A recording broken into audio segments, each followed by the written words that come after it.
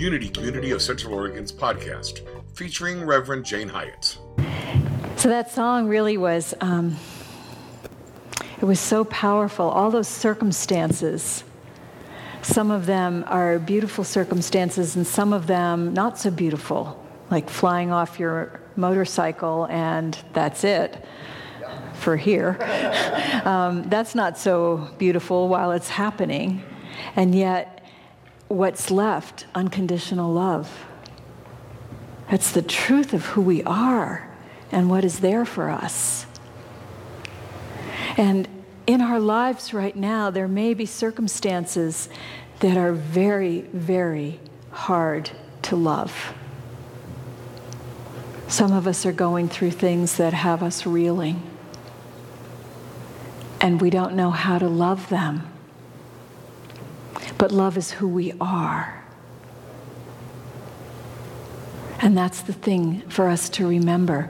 There is a line in the Bible that says, God so loved the world that he sent his only begotten Son so that we might have life in our fullness.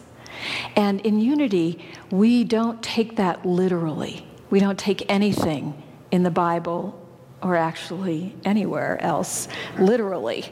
We do it, what's called metaphysically, and it's like we take that and ask ourselves, what is that to us? So there is no God who's out there, like Eric's sitting over there at the piano, who's going to take action on us who are out here. God is a field of energy. It's everywhere. It's pure potential. It's pure love. That's what it is. And that love was so great that it birthed itself. That's what a son is. It's the expression of love. It birthed itself as a world, as the people in the world. It wasn't that we in the world finally got it right and we did it good enough and so God loved us.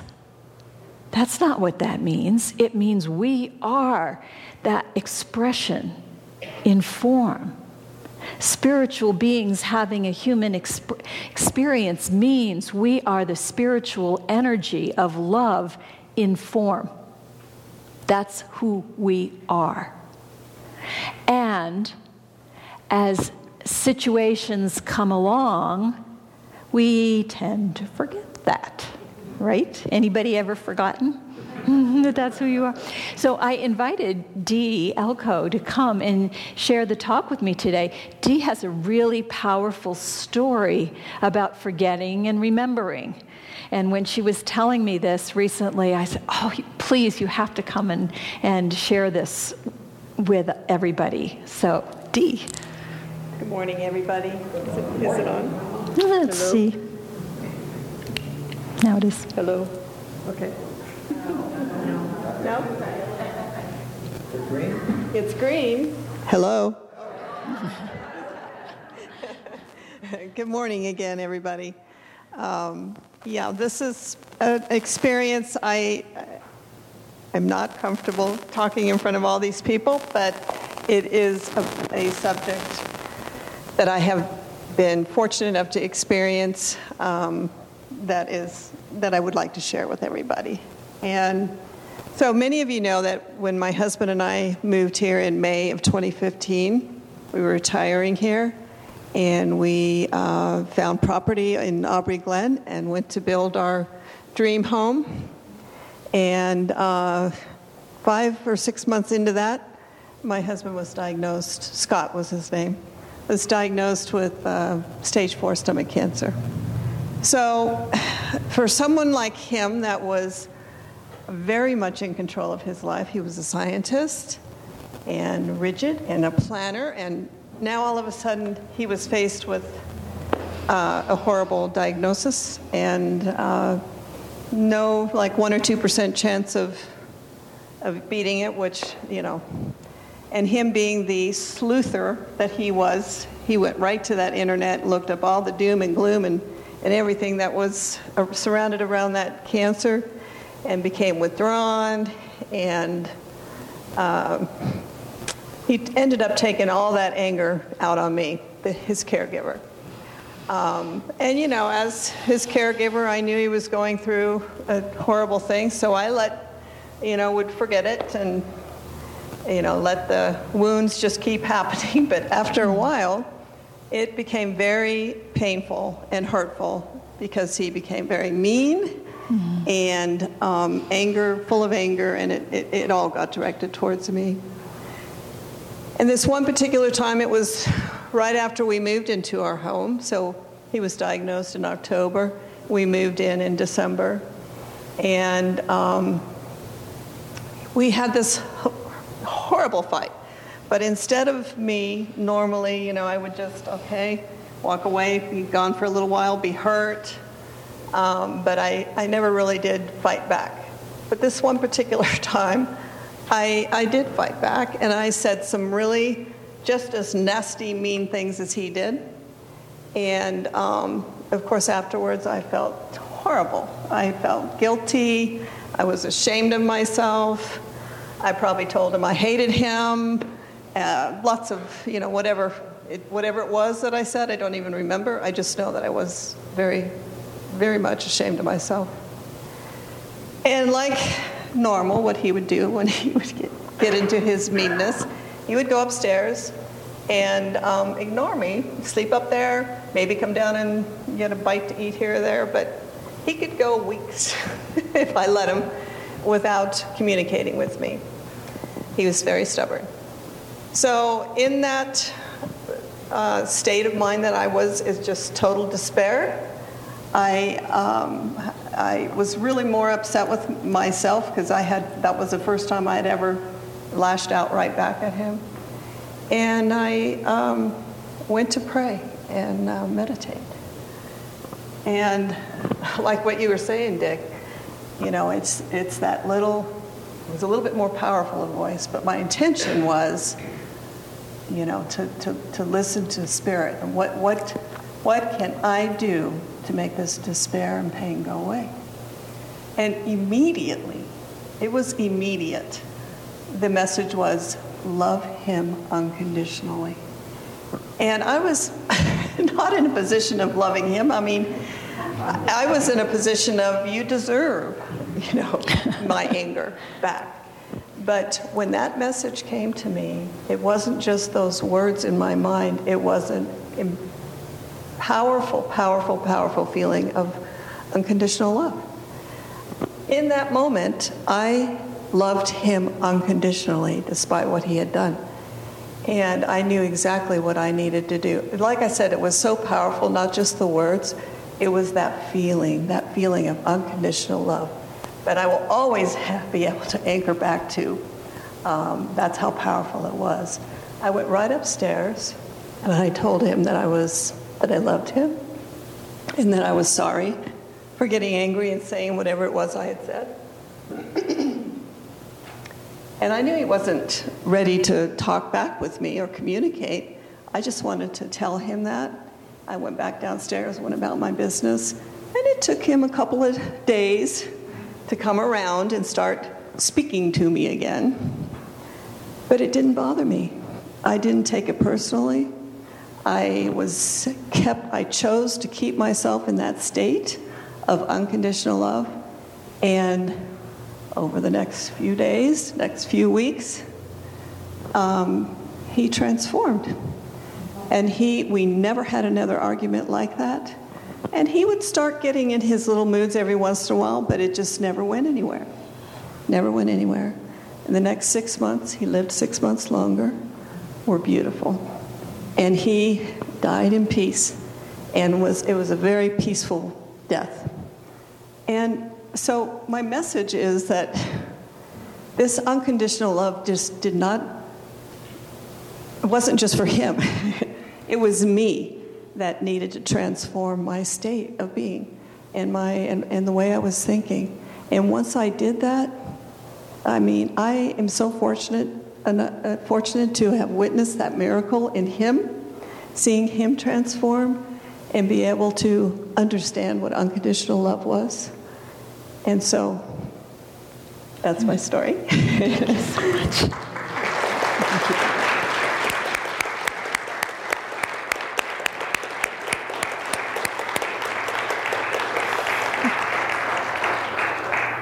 you. It is such a powerful story.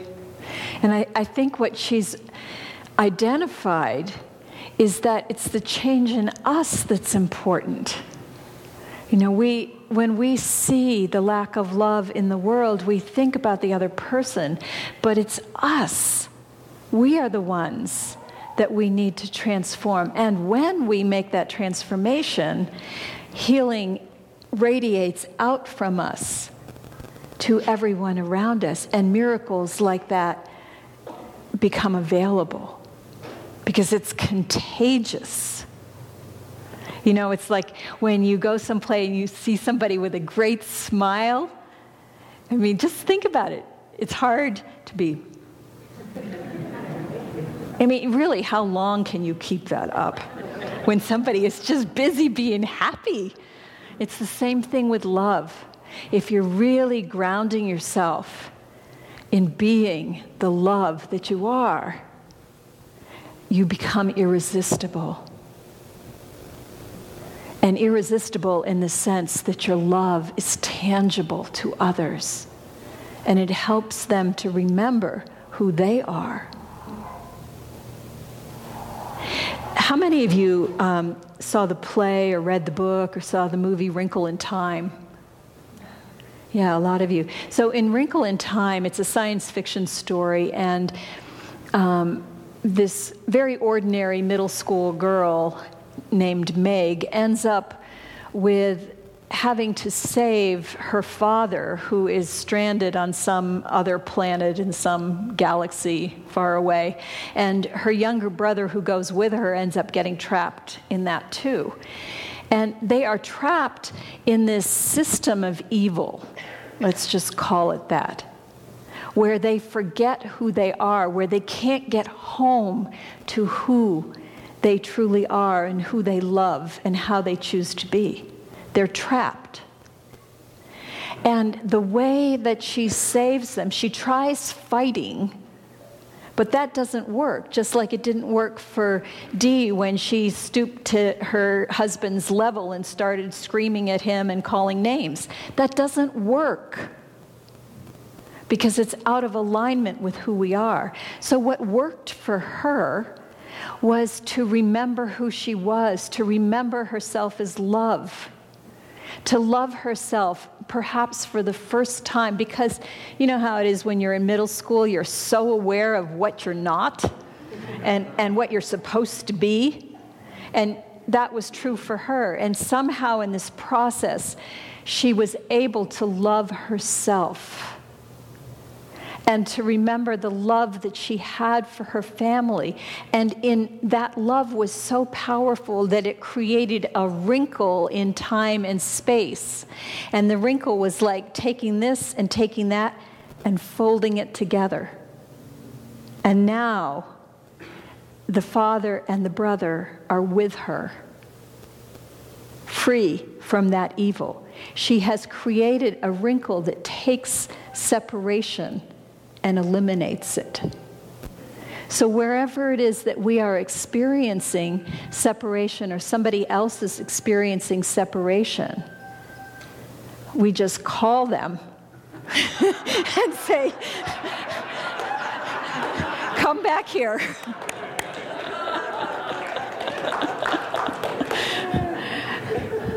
This is what is truth. Ta-da!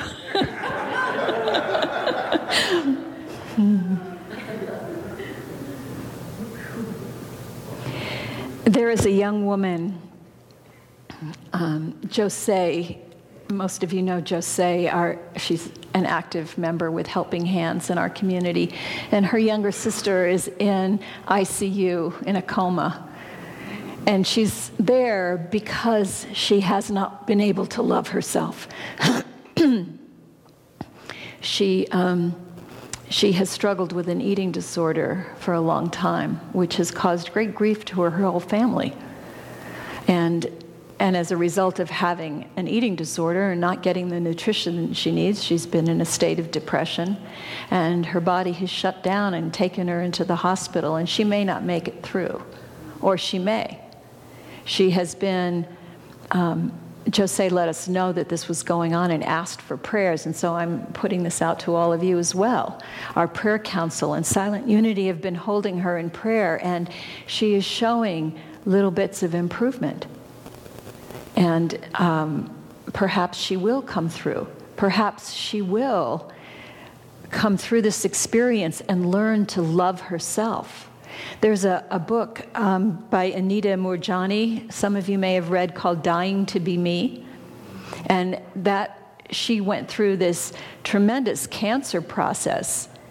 And she was literally dying. And in the process, what she discovered in the process of her healing was she was dying because she had not loved herself. And that was what had to happen. So as we think about our lives and we think about the places where love is not happening, we need to start here. What are we not loving in our physical bodies, in our families, in our way of being in the world, in our world that's immediate around us, the greater world? Where are we not being love? And that's what we need to change. We need to start by remembering who we are.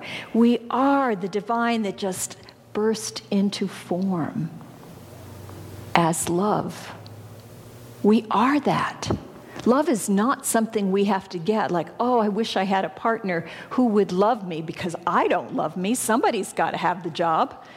You know, has that ever worked for you? You know, when we attract a partner from that perspective, what do we get? We get somebody who tells us what's wrong with us. Has anyone ever done that? I think so. You know, we learn that doesn't work by doing it, and then hopefully we shift that into a place of, no, this is my job. I am 100% responsible. You know how they say in the hospital, well, who's the responsible party? Nobody's sitting in this room with the exception of Blaze and Miles and Ben over there. Nobody gets to say, it's my mother. They get to say it. We say, it's me. I am the responsible party for my life. I am responsible for remembering that I am love, for being that love everywhere I go, for expressing that love in concrete ways like the kindness challenge. And saying, you know, even though you're not saying, how may I love you? You know, that would be a little weird to go up to a stranger. But you're breaking that love down into components like kindness. Is there some way that I could help you to have a better day by something I say or by something that I do? That's love in action. It's putting that first. It's knowing that when horrible things happen in our world or in our lives, and they do happen, that it is a call for us to be love. For us to remember that despite all of that is not love, we can create a wrinkle in time and space. And we can bring love here, now. That is possible for all of us, always. Because it's who we are. We just have to remember that.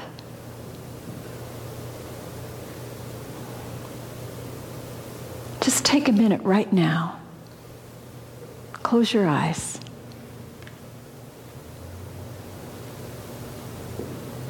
And ask yourself, where is love knocking on your door? Where is love wanting to burst forth.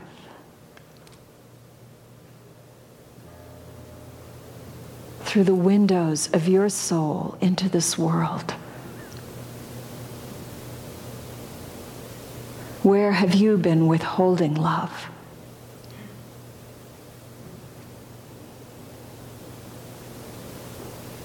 Who are the Scots in your life who right now have not earned that love, but you get to give it anyway?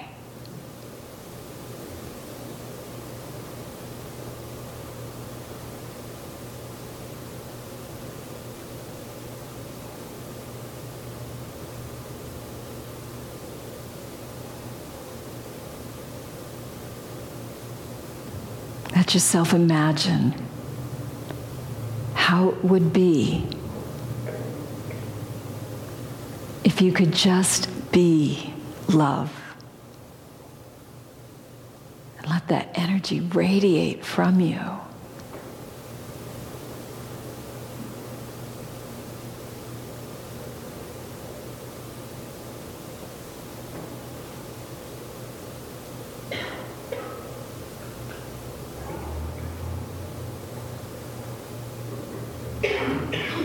You know, when we listen to love songs, on a literal level, it's about a boy and a girl, or whatever. But on a metaphysical level, it's about ourselves.